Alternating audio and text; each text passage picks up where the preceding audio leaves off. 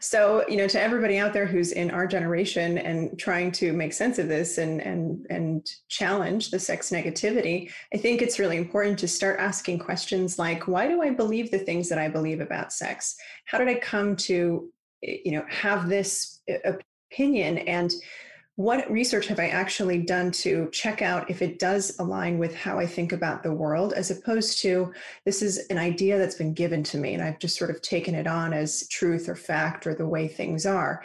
And anytime you hear yourself saying, well, that's just the way it is, that's a great opportunity to go, ooh, okay, that's some unconscious programming. Maybe I can go deconstruct that and really kind of think about if I believe that and want it to be the way it is.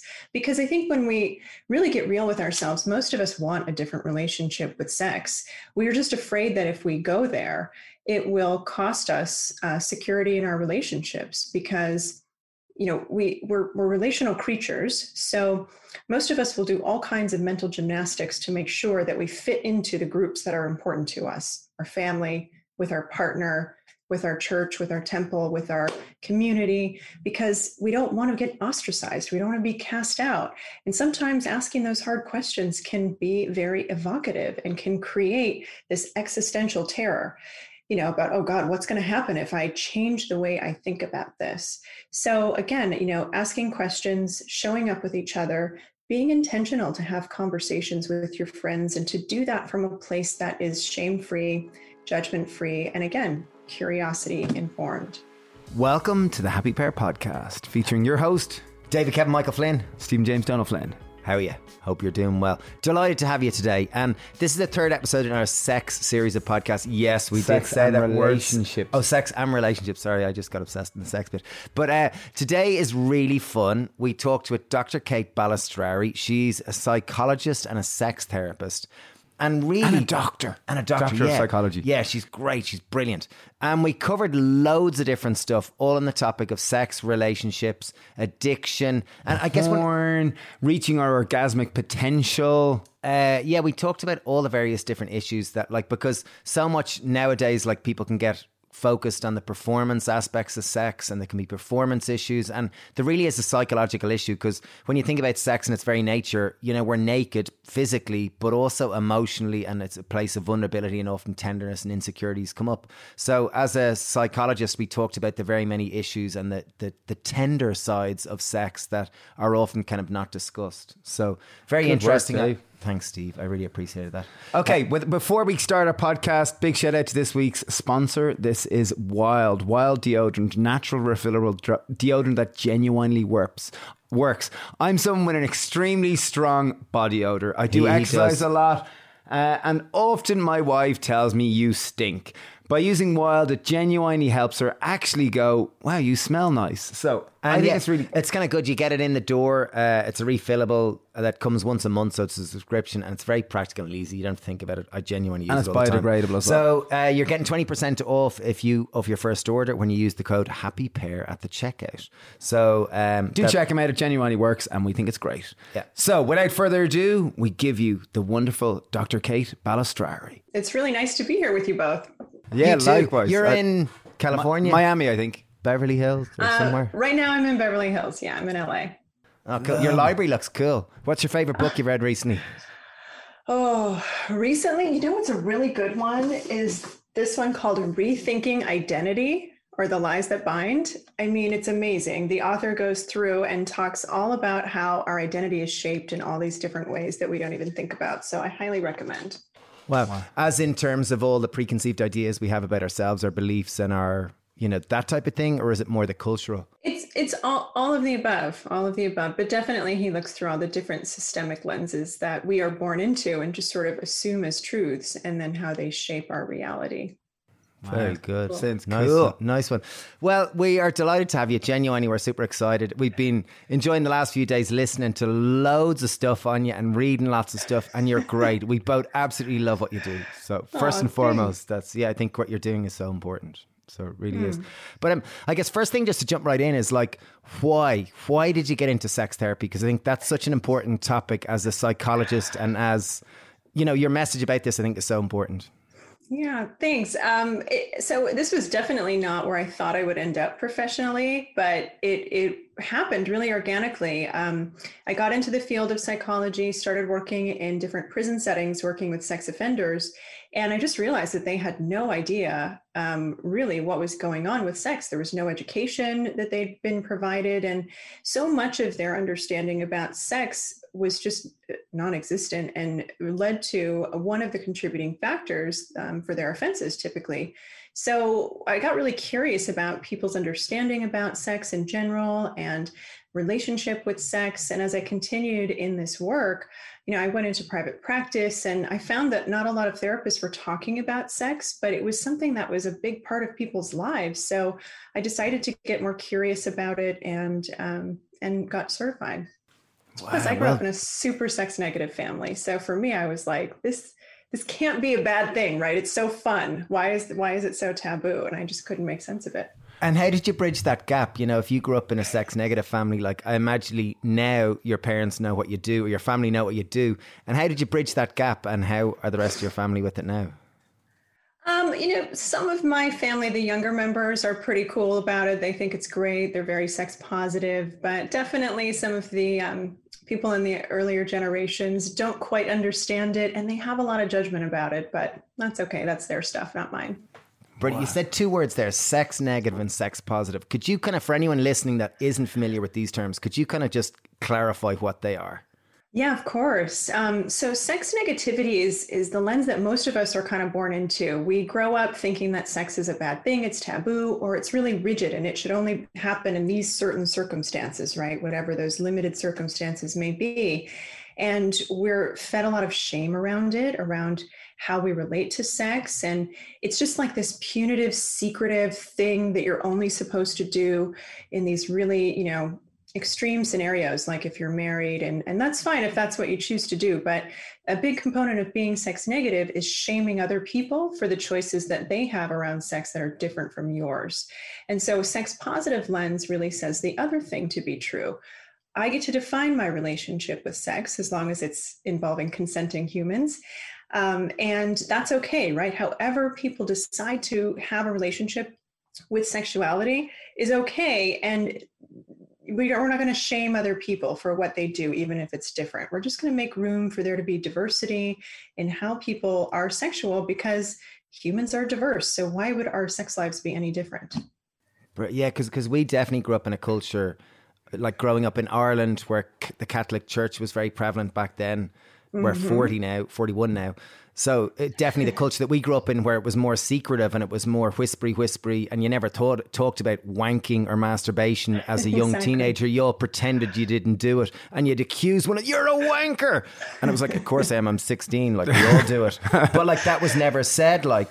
And then even when I think of it as we grew up, it was never, it just wasn't an open thing. And even to be having this conversation with you, it's like, it's changed so much culturally. And I guess my question here is more like, I was discussing it with Steve earlier, and I was kind of going, I guess at the root of it has to be sex education, because unless we educate ourselves and remove a lot of the stigmas around it and the kind of like, ooh, that kind of feeling around it, it's not going to change. So could you talk about like rethinking sexual education and how what you would do, with your experience and your learnings? Yeah, I mean, if I woke up and was queen of the universe tomorrow, what I would do I love this. Go Kate. Queen of the universe. That's Queen Kate. Yeah, that's a great one. I like the sound of that. Would you have a sword and a cape, or what would you have? What kind of would you be like a Marvel superhero if you were queen of the universe? It sounds cool. Oh, maybe like a gold sequiny cape. That would be fun. Brilliant. Yeah. And like a spandex suit with very high boots. Yeah, I think it would be a fun uniform.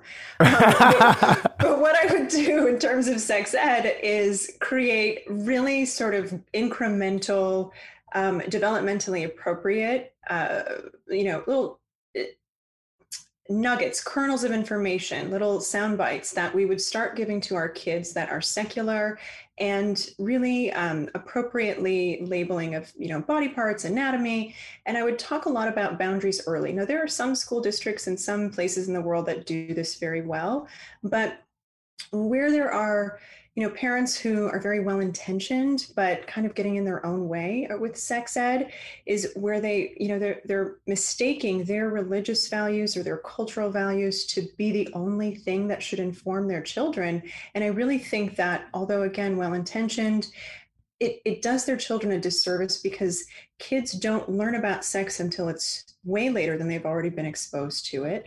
And they're not learning about things like consent and boundaries and how to recognize what you like and talk about that, and recognize what you don't like so you can talk about that. So the shame and the secrecy just creates this climate of discomfort around sex, and that sets kids up for being exploited. It sets kids up for being ashamed. I think it increases depression and anxiety amongst teens, because they all walk around thinking that they're broken or doing something wrong, and then they turn to porn as their primary sex education because it's available, and they learn stuff that is maybe fun to watch but really not realistic and sustainable. So they're going into their real lives, and then they're like, what's happening? This doesn't look and feel like how I expected it to. And I mean, it's just a problem because so many people are unhappy and uninformed in their sex lives, and it bleeds everywhere in our society. Yeah, it really does. I think that's such a succinct statement. You summarized so much of the issues around sex there. Like, you could nearly end the podcast now. That was brilliant. I have a good kind of thing that I'd love to discuss. Was you talked about how you initially got into this with talking with sex offenders in prison, which I guess initially must have been hugely intimidating to go in and to try to address this. And a second part of this one was that in a previous, when I was doing some kind of research earlier this morning, you were kind of talking about how often some of this can happen in childhood when boundaries aren't set, when it's kind of like, give your uncle a kiss, but you not say bye. And it's almost like teaching children that their bodies are not their own. I just wonder, could you talk about this? Because I think this is so important. Yeah, thanks for bringing that up. I mean, this is one of those things where I think families are really well intentioned, but they're unintentionally teaching their kids how to be great victims, because they're teaching their kids to ignore the cues in their own bodies, and they're teaching their kids not to speak up for what is okay for them. And they're doing it because they don't want to upset their aunt or uncle or the family member who might take offense. But I think we're moving away from this understanding that an authoritarian approach to parenting is the most appropriate.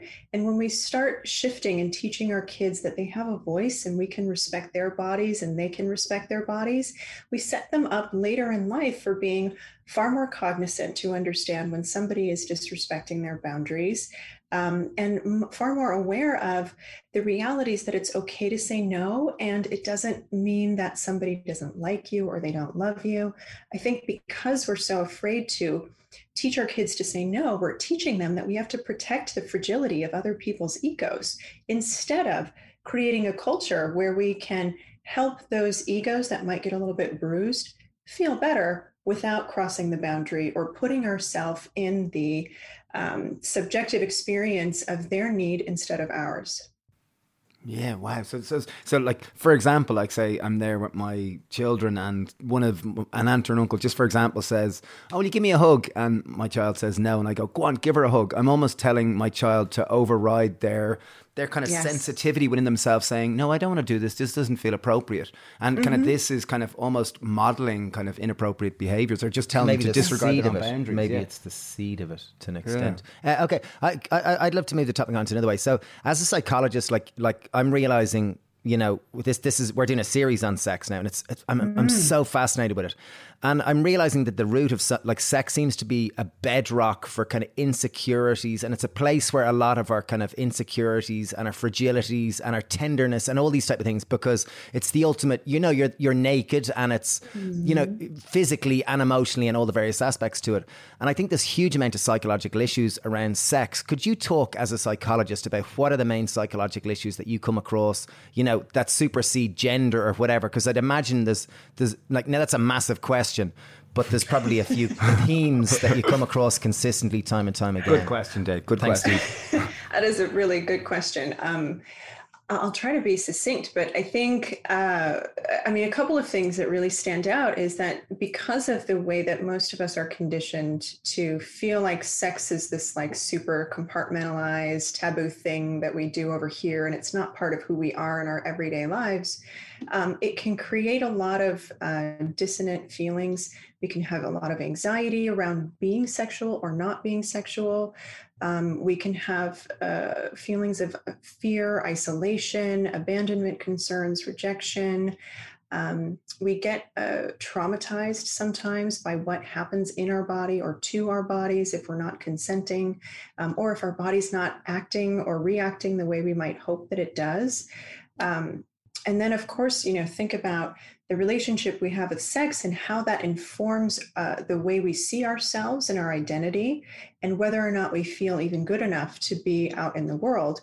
And that can show up differently for people of different genders and different sexual orientations, depending on how they've been supported and conditioned around concepts of gender and permission to be sexual. So I think, when we look at it kind of as an individual, interpersonal, and sort of collective societal level, our relationship with sex really underpins so much of what is great about our world and devastatingly tragic about our world.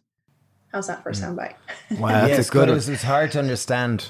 I couldn't quite understand it all. But essentially that there's so much kind of like this, sex is not separate to life. It's almost like, it's the manifestation of a lot of who we are. And that's why there's so much nakedness and vulnerability in terms of it's a space where if you are traumatized, it'll probably manifest in terms of your sexual experiences. Possibly, maybe that's what I heard. Yeah, no, that's so right.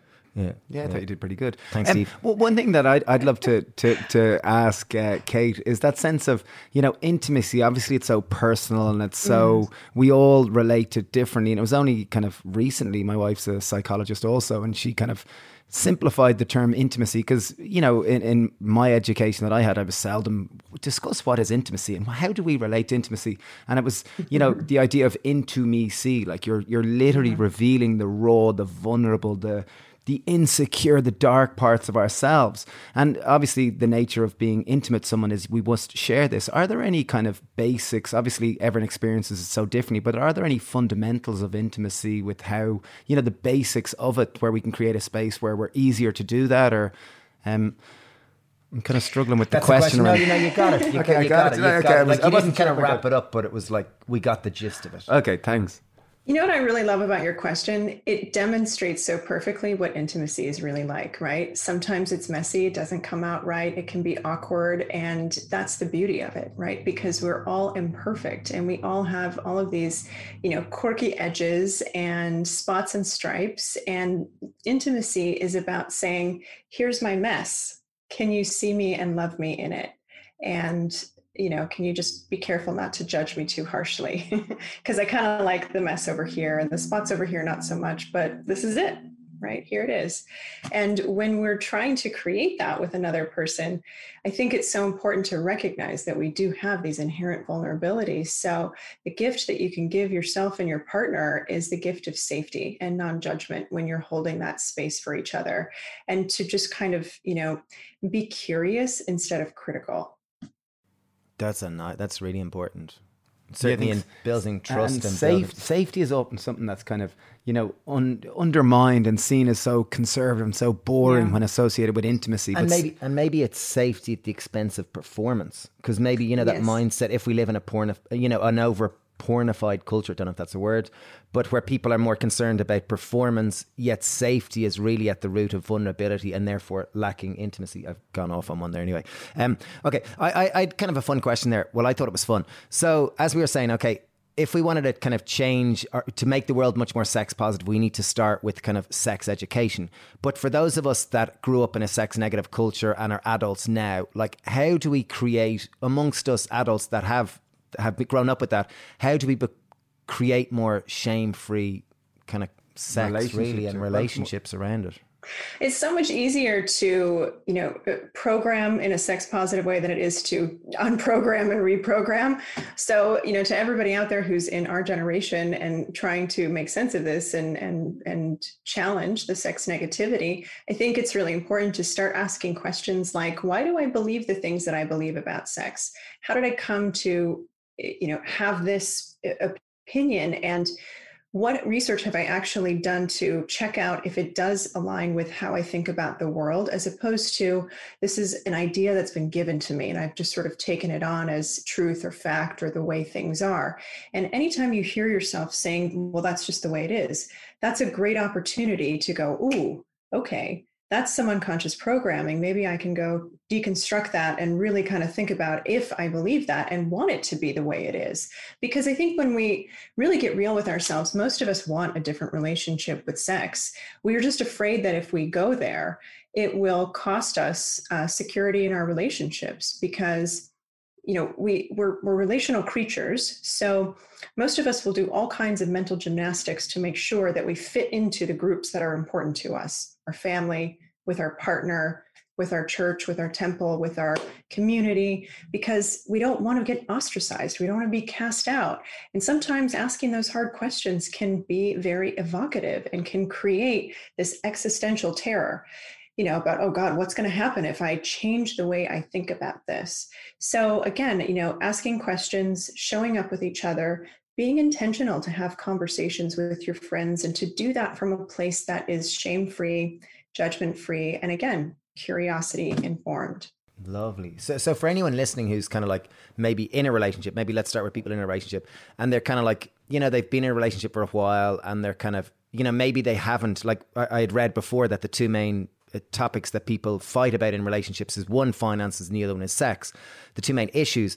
And on the sexual one, I guess it's really having those conversations and starting that dialogue. And for anyone that kind of hasn't typically, who grew up in sex negative, they had those type of upbringings, do you have any tips to start the ball rolling? Because I imagine it's, well, you just start having it, but you must know as a psychologist that there's more to that, because there's emotional barriers, and there's the idea of, oh my God, if I bring this up, my husband or my wife might go, oh my goodness, that's awful. How could you discuss that or whatnot?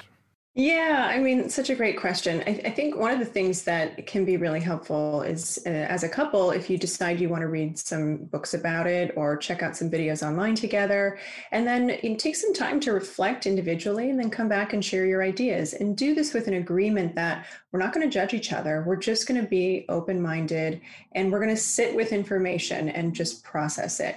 So I think, when we come to the table and say things like, I have a new idea, or I have a kink that I haven't learned about myself before, or I want to try something new in the bedroom, it can create a lot of insecurities in a partnership. But it also can create a lot of closeness, a lot of connection when you're able to parse out, well, what about that is erotic for you? I don't know if I'm okay with it, but if I am, what would it look like to try it? Or I don't know if I'm okay with it. Is there something else we could do to scratch the same itch? Right? When we come to the table and like create options and get really curious and educate ourselves together, then it can be an adventure just in having the conversation. And it doesn't even mean that anything needs to change. It can even just be a conversation. Yeah, even hearing the way you talk about it, like just talking about it just seems so like, it's like, wow, that's so easy. Of course. But then I wonder, there must be people listening who, like, even what you said, that sounds like 10 laps ahead of where they are.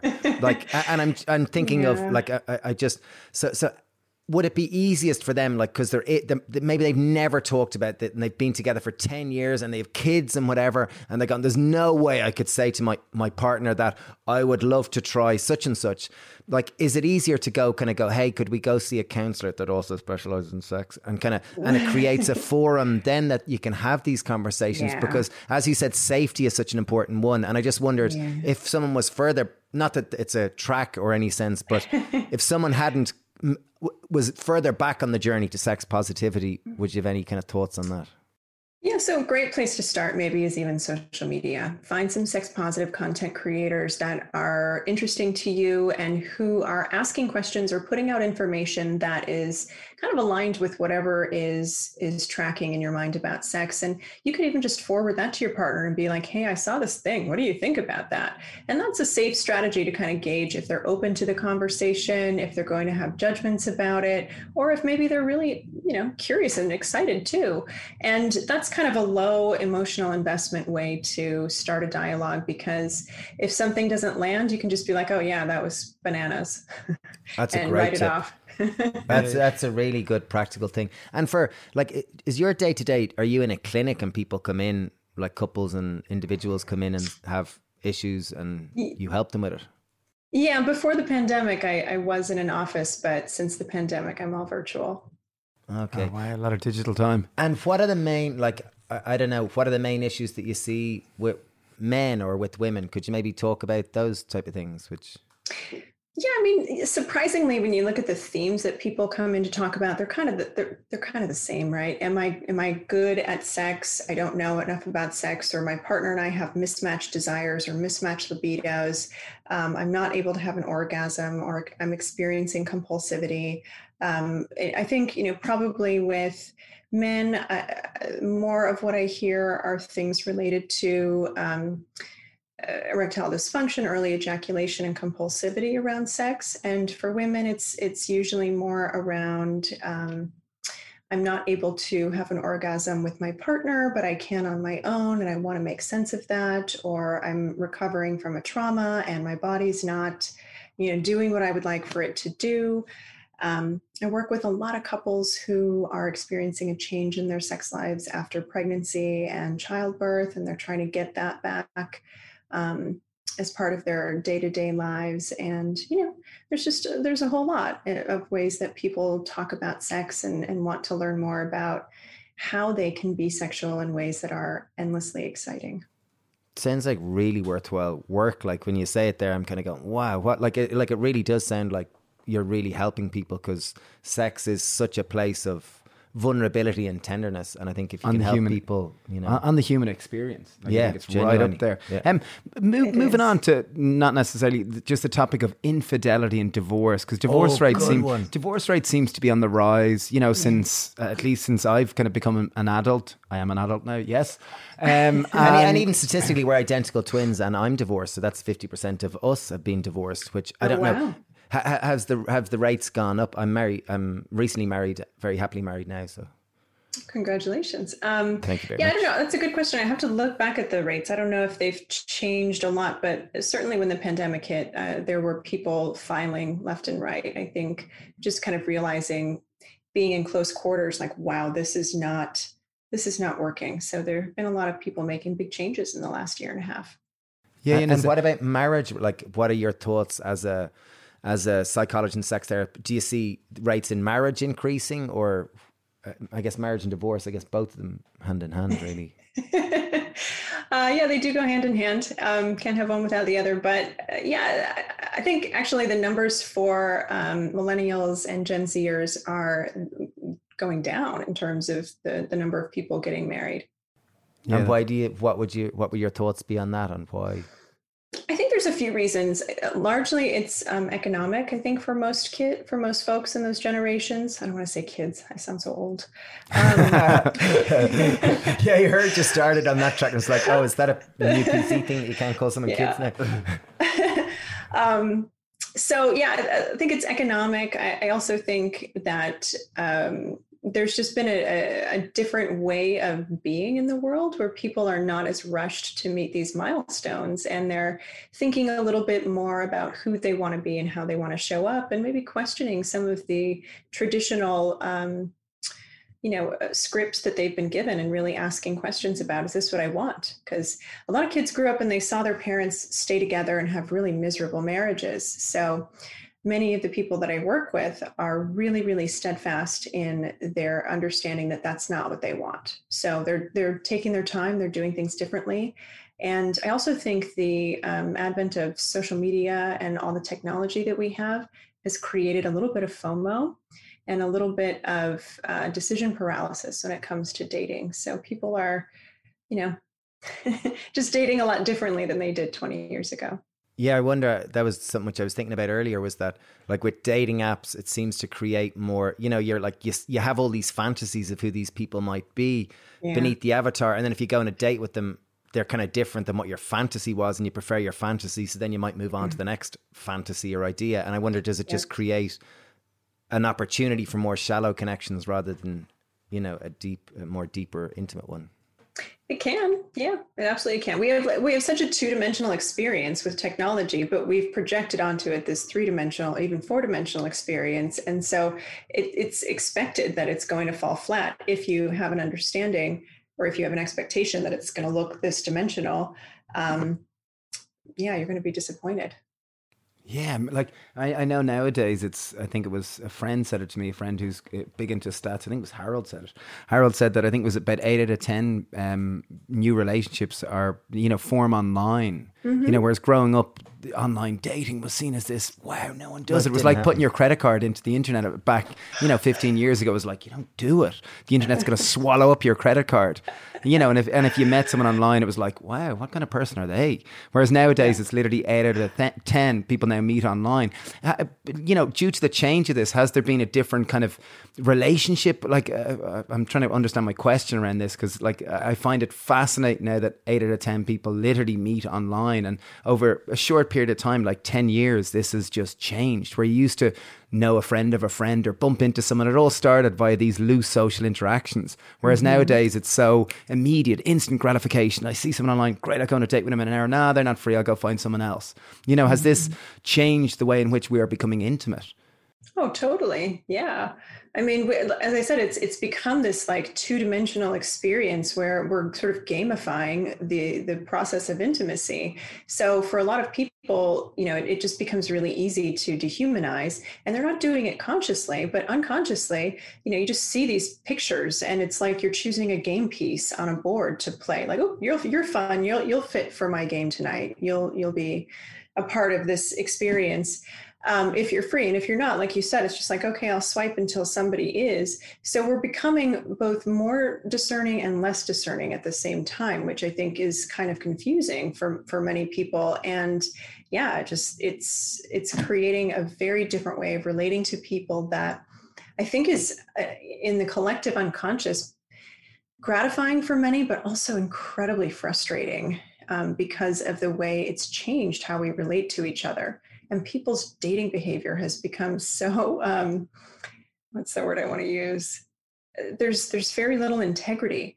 We're just ghosting each other left and right, speaking to each other so poorly, shaming each other on apps without even knowing each other. It's been a really interesting exercise in the devolution of communication.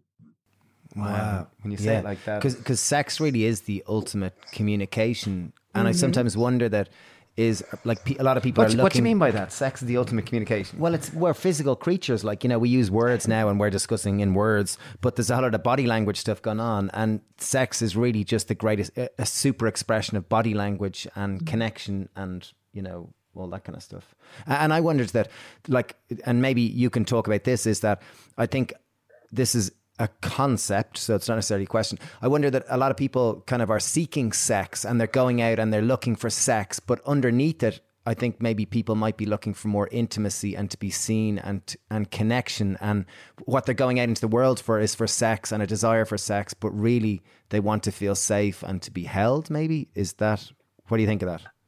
I think that's absolutely true. I think we use sex in so many ways to get other needs met. For some people, absolutely, it's just about, hey, I want to get off, and do you? Okay, cool, let's go do that.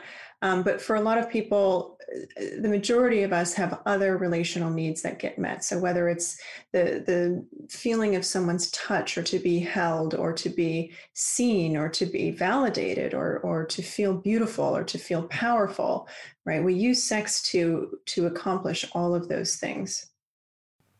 Yeah, totally. We really do. Nice. Nice, I like that. Well, it's become like almost like we're just... Anyway, I won't go on to that. Okay, I wanted to go back. So Steve said about marriage and divorce and infidelity, and they were like big questions all at once.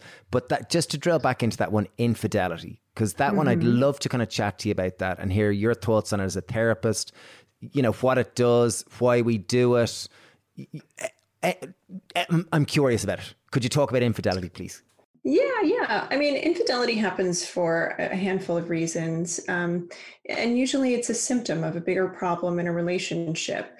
People act out of their relationship because they feel lost, and their partner, for whatever reason, doesn't feel like somebody they can or want to go to find themselves or to create a new connection with themselves. So they seek that in others outside of the relationship.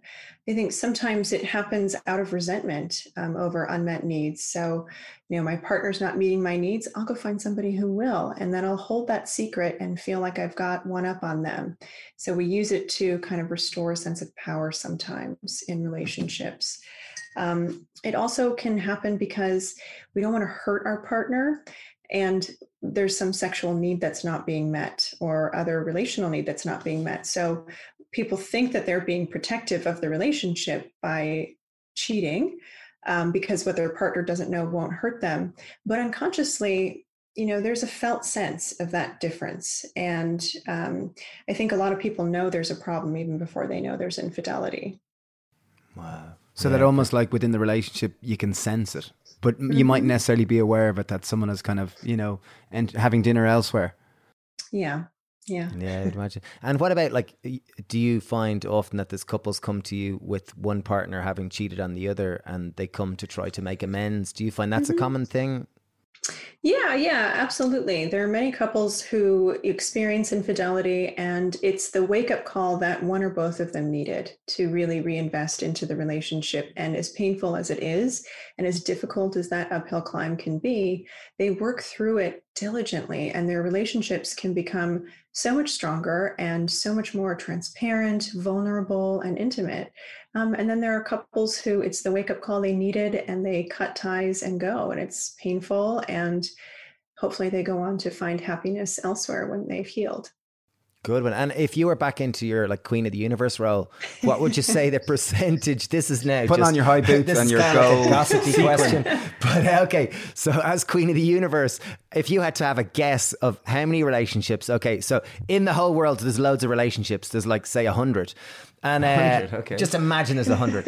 And there's like infidelity happens. What percentage of relationship would you say would forge on in the face of infidelity, and what percentage would just end? Would you say it's 80-20? Would you say it's 20-80? Would you say it's 50-50? What would you think as a sex therapist? Such a great question. It's a kind of stupid one as well. I would love to phone a friend, aka Google, and actually look at the research on that. But anecdotally, I would say it's probably a pretty even 50-50 split in my practice anyway, with couples who pull through and make it work, and couples who decide to end the relationship.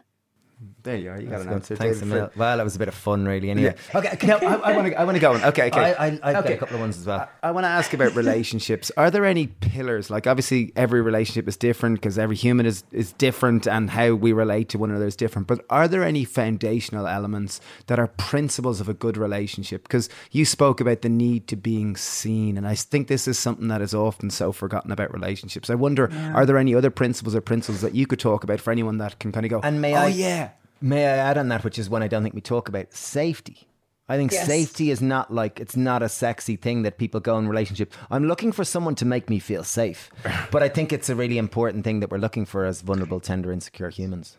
It totally is. I think people really underestimate the sexiness of safety, if I'm being candid, because once you feel safe with somebody, I mean, it is a whole new game with them in the bedroom, because safety allows you to really push your limits and to live in that erotic space that people wouldn't feel as comfortable doing if they're curious about if their partner is going to judge them, or if their partner is going to be in power struggle with them, or if their partner is going to dismiss their feelings. So I cannot emphasize enough how important emotional safety is, in addition to physical and sexual safety, and financial.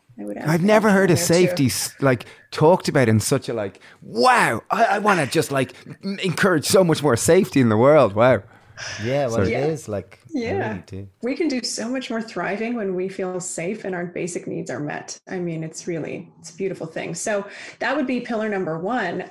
Really, really effective communication is number two. And what I mean by that is going in and doing the work on yourself to understand what your trigger points are, what your set points are, and to recognize the earlier signs of dysregulation for yourself, because we all get defensive. We all turn into bratty 13-year-olds sometimes when we're not getting our way. There's no regression proof relationship, but being able to recognize it earlier and clean it up faster without, getting stuck in ego or pride or inhibiting shame is really, really important, because when couples can't repair well and they can't recognize when one or both of them is getting dysregulated, that obliterates safety.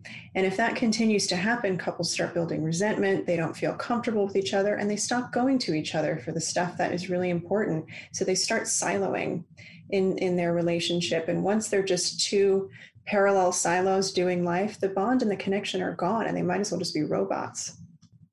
That word dysregulated, I've never heard of that one. That's like a really good term. Like, is that a good term for kind of throwing a hissy fit? In some sense, it sounds like a real it's a good one. Okay, to recap, so important things to have a really, to build on a relationship, the importance of safety, the importance of good communication. I loved your phrase, the importance of repairing. How well do couples repair together? Because that's something that's, every couple has a fight, and some people, don't necessarily have a fight, but they kind of passive aggressive fight. And I think, yeah, exactly. Whereas I think that sense of being the ability to be able to repair and, show that sense of I'm sorry, I made a mistake, and the humility I think is so fundamental. So big. Good one.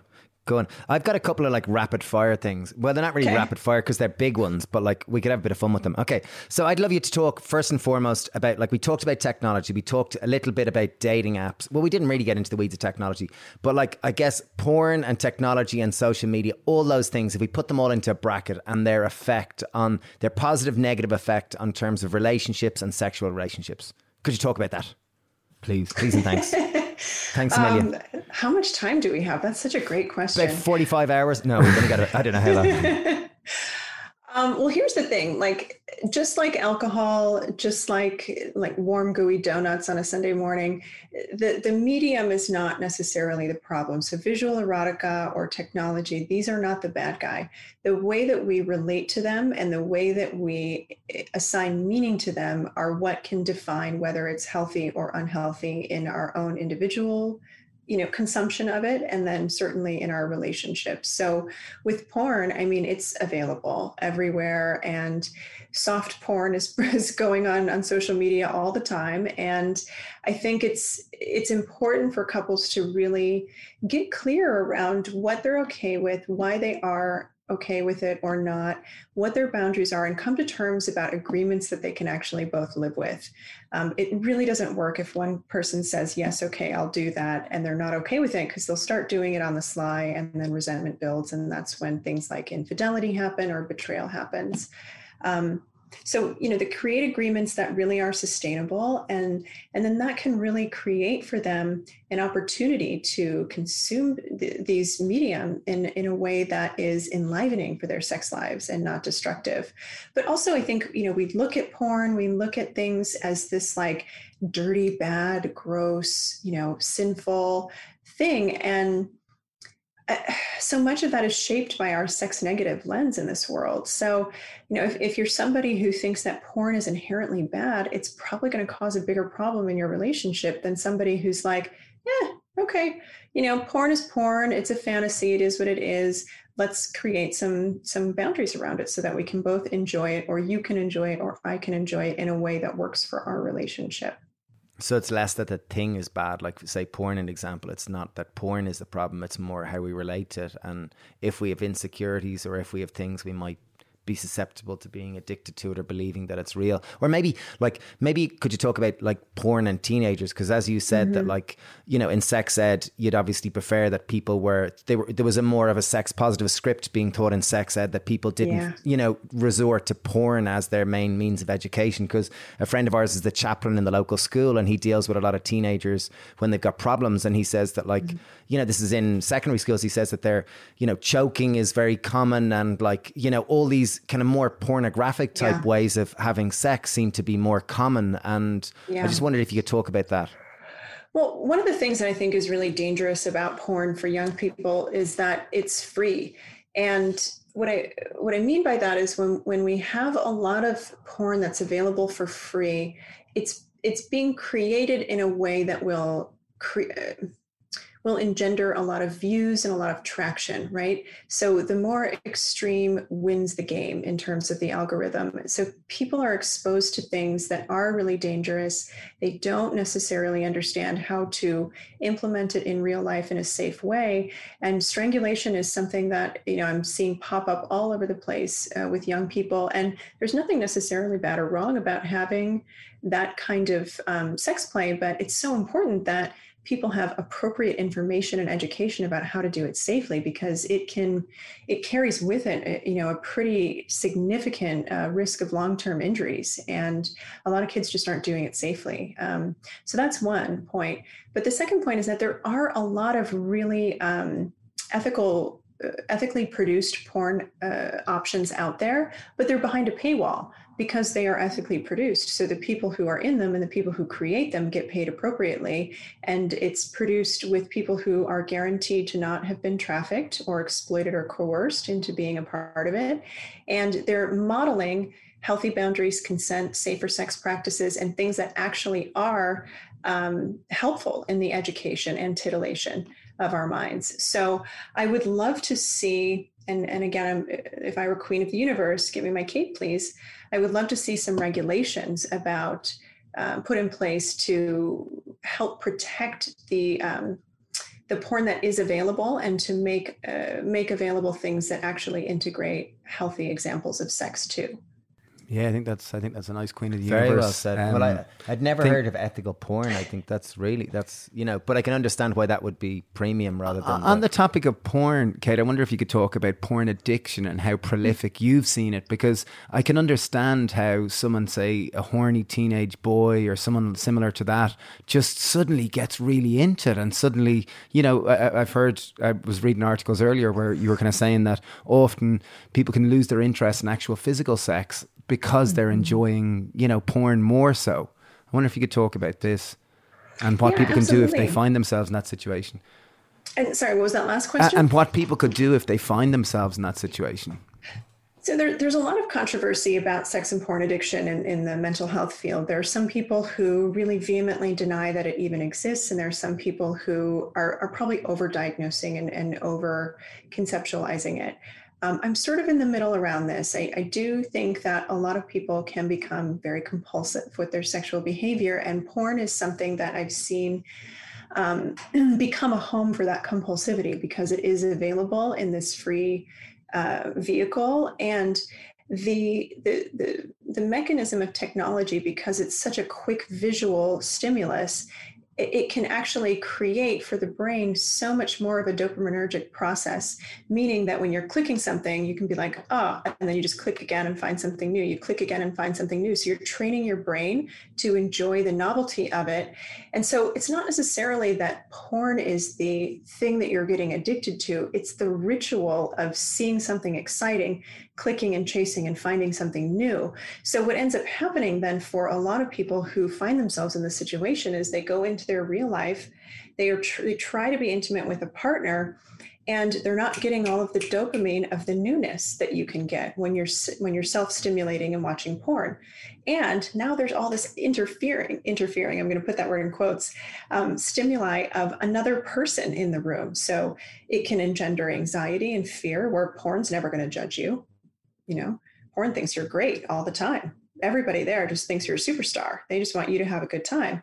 But your partner in real life has real needs, and also has smells and sounds and breath, and their skin sweats and has different texture. And so there's a lot of other stimuli activating different senses in your body. So when we condition ourselves to experience pleasure in this kind of one directional experience of porn, there's nothing wrong with that. But if it's at the expense of stimulus with other people or stimuli with other people, then our brain gets really organized around this being erotic and has a hard time processing all of the other emotional and physiological stimuli that go with having a partner in real life. So it can be kind of confusing for people because they want to be intimate with a partner, but their brain's like, wait, what? There's no new stuff going on. This isn't moving as fast as porn.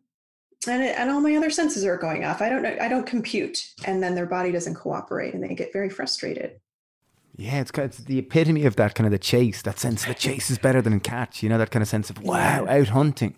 And I never thought of it that way. I had two things. Okay, so the first one is performance anxiety, and I'm curious to hear if you could talk a little bit about that. And the second one was if there's like some female, obviously, who had a baby and was kind of scared and wanted to kind of start making their way back into sex and was very was really scared about starting that journey again. If you could talk a little bit about those very different questions. Yeah, they really are very unrelated. They're very different, but somehow they fuse together in my head. So sorry about that.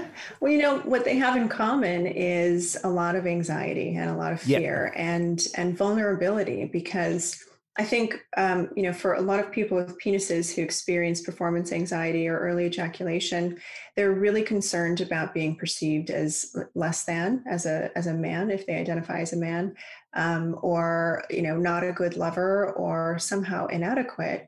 And like they're not showing up for the person that they're with in a way where that will be meaningful and will secure them love and, affection. And I think a lot of people who have had children recently also feel a lot of that pressure, whether it's self-imposed or other imposed, to be intimate with their partner, and they're terrified and they're exhausted usually when they've had a baby and they're just getting used to seeing themselves as a parent, as a mother. Their body is like bouncing back from this incredibly traumatic experience of being pregnant and giving birth or having a C-section. All of that is trauma on the body, even if it's not a psychological trauma. So their body heals. And even though most physicians will say 6 weeks and then you're fine for sex, I don't think I've spoken with more than 5% of the moms that I've spoken with have said they're ready for sex at that point in time, but they feel the pressure to be sexual at 6 weeks because that's kind of the collective understanding of when you quote unquote should. So there's that fear of disappointing their partner. And if it hurts, can I stop? Or if my body doesn't feel okay, what does that mean about me as a person, as a lover, as a partner? Will I be rejected or will I be coerced? So there's kind of similarities in both of those things. Does that answer your question? Yeah, they're very good. They're very good answers. Yeah, because I think the performance anxiety thing is something which I'd imagine with the porn culture and the app culture, all the dating apps and all this kind of things that sometimes, and even I was chatting to a friend over the weekend and she was saying that when she had met a previous relationship of hers, on the first time they ended up having sex, she said she actually had to stop because she said, like, I had this great connection with this guy, but then he went into performance mode and he was trying to like be this like porn star kind of character. It was like, hey, like, stop this. This is a load of crap. Like, you're not being yourself. And they had to stop and kind of go back to back and start going through the paces again. And it took weeks or until they got back to doing it, where it was in a much more connected kind of fashion, Yeah. It's tough. I think that's one of the downfalls of porn being your main source of sex education, because it does sort of create this performative relationship with sex that is unconsciously so much more about the pleasure of being stimulated in your body and with another person. It becomes about your identity. Am I good enough? Am I man enough? Am I this enough? Am I that enough? And that can really take away from the pleasure of it, the presence of it, and definitely the felt sense and that shared connection, whether you're in a committed relationship or a casual one. It's basically, it just kind of means you're masturbating with somebody else's body when you're doing that. I like that. That's I kind of agree. That's a nice little. Can I go back to the kind of rapid fire ones that weren't rapid at all? Okay, you want to try them, and then sure? I have a nice one. Okay. I have a nice one. Well, this is a quick one that is rapid. Okay, so I had read earlier, and I think it was from something you said, that masturbating when you have a period can really help, kind of with period pains or that type of thing. Is that true? Mm-hmm. Absolutely true. Yeah. Cool. Okay, good to know. I don't have periods, but I imagine people listening probably do. Okay, second one was about ketamine. I heard you talking about that ketamine and other kind of more plant medicines can be quite effective for people with psychological issues around sex, in terms of like shame or I don't know exactly what issues. Could you talk about that and how people figured that out? Rapid fire, Dave. It's not really rapid fire at all. But like, sorry, these aren't like yes/no questions, but It's okay. I'm glad you asked this question because there is a ton of emerging research on the use of ketamine, psilocybin, MDMA on mental health conditions like anxiety, depression, PTSD. And the research is early, but it's definitely showing promise in the efficacy of reducing symptoms. And in particular, there's some curious research out there about the use of MDMA for sex-related concerns with couples or individuals. And again, these psilocybin and MDMA, these are not legal substances in the US. I don't know what the situation is in Europe around them, but I'm not recommending that because they're not legal.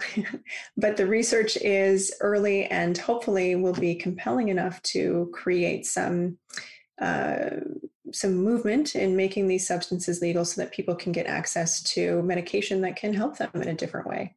And in terms of like back as a sex therapist, are the research showing that, like, I guess if you've got anxiety, I imagine it probably manifests in the bedroom also, and that these kind of treatments can be effective and they will hopefully help. Yeah, when they're used with specific protocols of therapy, they can be really, really helpful and transformative. When people use them recreationally, I'm not going to speak to whether or not that can be therapeutic or not, but that's not what the research is studying. So the research is looking specifically at the use of therapeutic levels of these substances and in conjunction with therapy. And that's what they're showing has really great sustainable outcomes for people around reducing symptoms of anxiety, depression, and PTSD, all of which play a huge role in our relationship with sex and our relationship with partners.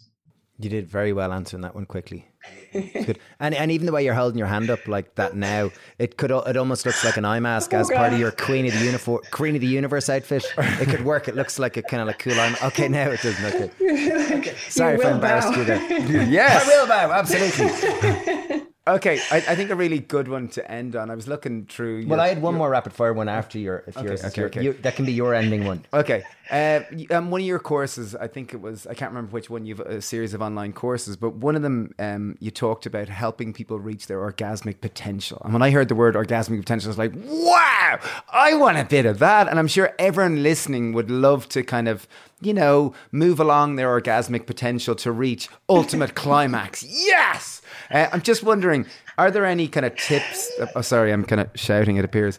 I'm wondering, are there any tips for us all, on that journey? Because even when I was further doing listening, you kind of mentioned the importance of surrender and relaxing, and that the nature of orgasm it's the very act of surrendering to this wave of pleasure superseding or taking us over. In terms of orgasmic potential, are there any basics that we can all apply that kind of are generalizations? Beautiful such as question. How to have more volcanic eruptions in our life. In a positive way. In a positive way, obviously in a sex positive way. Yes, yeah. I'm just really curious if you're available for my marketing materials, because that was like the best, most enthusiastic way to talk about orgasmic potential. Absolutely. Yeah, I mean, relaxation and surrender is so important, right? It's really hard to even experience pleasure in our body if we're bracing, if we're clenching, if we're really kind of over protecting. And so when we're in that somatic state, our body feels like it's in survival mode. And when we can surrender and relax and let be, that's when our body can make space for actually taking in all of these different kinds of pleasurable sensations, and we can stay more present with it. Because when we are not present, like if we're dissociating or going through our grocery list or trying to count sheep or something, whatever you do during sex to either keep yourself in it or out of it, it can really be a distraction from what's going on in the body and can get away from staying alive with those vital moments of pleasure. They're nice things to think of. Relaxation and surrender. They're good ones. Okay, now my final question. So drum roll to the Queen of the Universe. Okay, for any couples listening, are there any ways to spice up their sex life? I'm sure it's a very common question and we've all heard it, but I'd love to hear it from you. What are your thoughts? Oh, there's tons of ways to spice it up. I mean, and you don't give it to us, Queen of the Universe. You don't have to be, super outside of the box. A lot of people get a little nervous when they hear spicing things up and think they have to go break the bank and get like a sex swing or something. And that's an option, but you can do little things like, having the crazy audacity to make eye contact during sex. How many times do you really do that and stay connected with your partner's eyes? Not in like a really intense kind of scary way, but in a soft gaze, and allow the intensity of that to be a part of what can bring some newness and novelty to your experience. And then, of course, there are things like you can get arousal serums, you can buy a new sex toy, you can get a fun one that has a remote control and take it out for a stroll and tease your partner when you're going for a walk or out for dinner. That sounds fun. What's that? That sounds fun. Yeah, there are really great ones that are actually magnetic and clip into your a female partner's underwear, so they can stimulate clitorally or vaginally. They're really fun. Wow. So there's that kind of stuff. You can do role plays. You can bring in some erotic imagery or some erotic listening materials. You can write your own fantasies, just anything that gives you a little bit of newness. But I would say even before that, if there's stuff in your relationship that needs to be worked out, that's a great place to start, because most of the time we get complacent. We feel like we're not being seen anymore. We feel like our partner doesn't see us as a sexual being. So make sure, you're taking care of yourself and cleaning out whatever mess might be holding up some residue in your relationship and getting in the way of seeing each other that way. Take time, take some self-care, get someone to watch the kids and go to the spa for the day. Like, sounds cliche, but little things like that can make a big difference.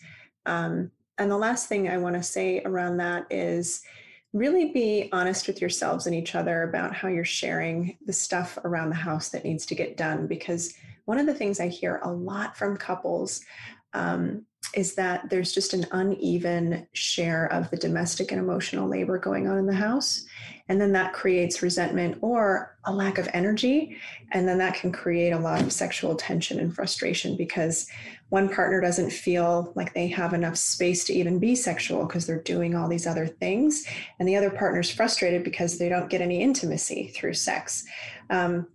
So when you start to even those things out a little bit and talk more transparently about it, sex comes back on the table in a really fun way. I love that. That's very tips. Practical tips. Yeah, they very were really, really good. I really, really liked them. I thought they were great. Kate, you've been brilliant. For anyone listening, how can they learn more about you and your work? Thank you so much. On Instagram and TikTok, I'm at Dr. Kate Balestrieri, and you can check out my website, modernintimacy.com. Brilliant. And Balestrieri, is that an Italian word? Balestrieri? It is. It's Sicilian. I love Sicily. It's in Ireland, well, not in Ireland, obviously in Sicily, but Blood Orange season is going to kick off probably in the next few weeks, and oh my God, they're incredible. Really? Sicilian pizza. Nice. Sicilian pizza. Yeah, good. Lovely. Anyway, you've been brilliant, Kate. You've been wonderful. So thank you, and keep up the great work, because I think what you're doing is really helping so many people. So thank you for sharing the message of sex positivity. I think it's wonderful. Yeah, thank you both so much. This has been really lovely. I appreciate being a guest. Hope you enjoyed that. I thought that was great. I found lots of little nuggets. I found myself giggling a little bit about Kate, Queen of the Universe, if she was. But I hope you got something from it. I guess there was a lot of practicals and, nuggets on the topic of the psychological issues around sex. Yeah, do check out Kate. And also, just on this series, I'd love to know how you're finding this series. It's something that we're really interested in and trying to, have this conversation. As Dave was saying more, I think sex is so much just a small part of the human experience, and that, as Dave was saying, almost it's like the fruit of things that happen behind it. That it's, at least in the environment that we grew up here in Ireland, sex was always this something taboo, something in the dark room. So I think that this conversation at least is helping us at least to kind of just, the more we can bring it out in the open, the more things become more sex positive, and we can maybe move from a scarcity mindset around sex to where it's more, where accepted, free, and wonderful. Anyway, I hope you're enjoying the podcast. We're most grateful. If you've made it this far, thanks a million. We really, really appreciate it. Let us know if you, just share it in social media on Instagram and we'll reshare it and share the love. Even give it a 5-star rating, please, on Apple Podcast. I know that's extremely beneficial. Or even if you have time, leave a review. I know it really helps. But anyway, thank you for listening this far. Wishing you a wonderful day ahead. And shout out to Sean Cahill and Sarah Fawcett, or Sarah Fawcett and Sean Cahill, for producing and editing and uploading the podcast. Thanks a million. Bye. See you later. Have a good day.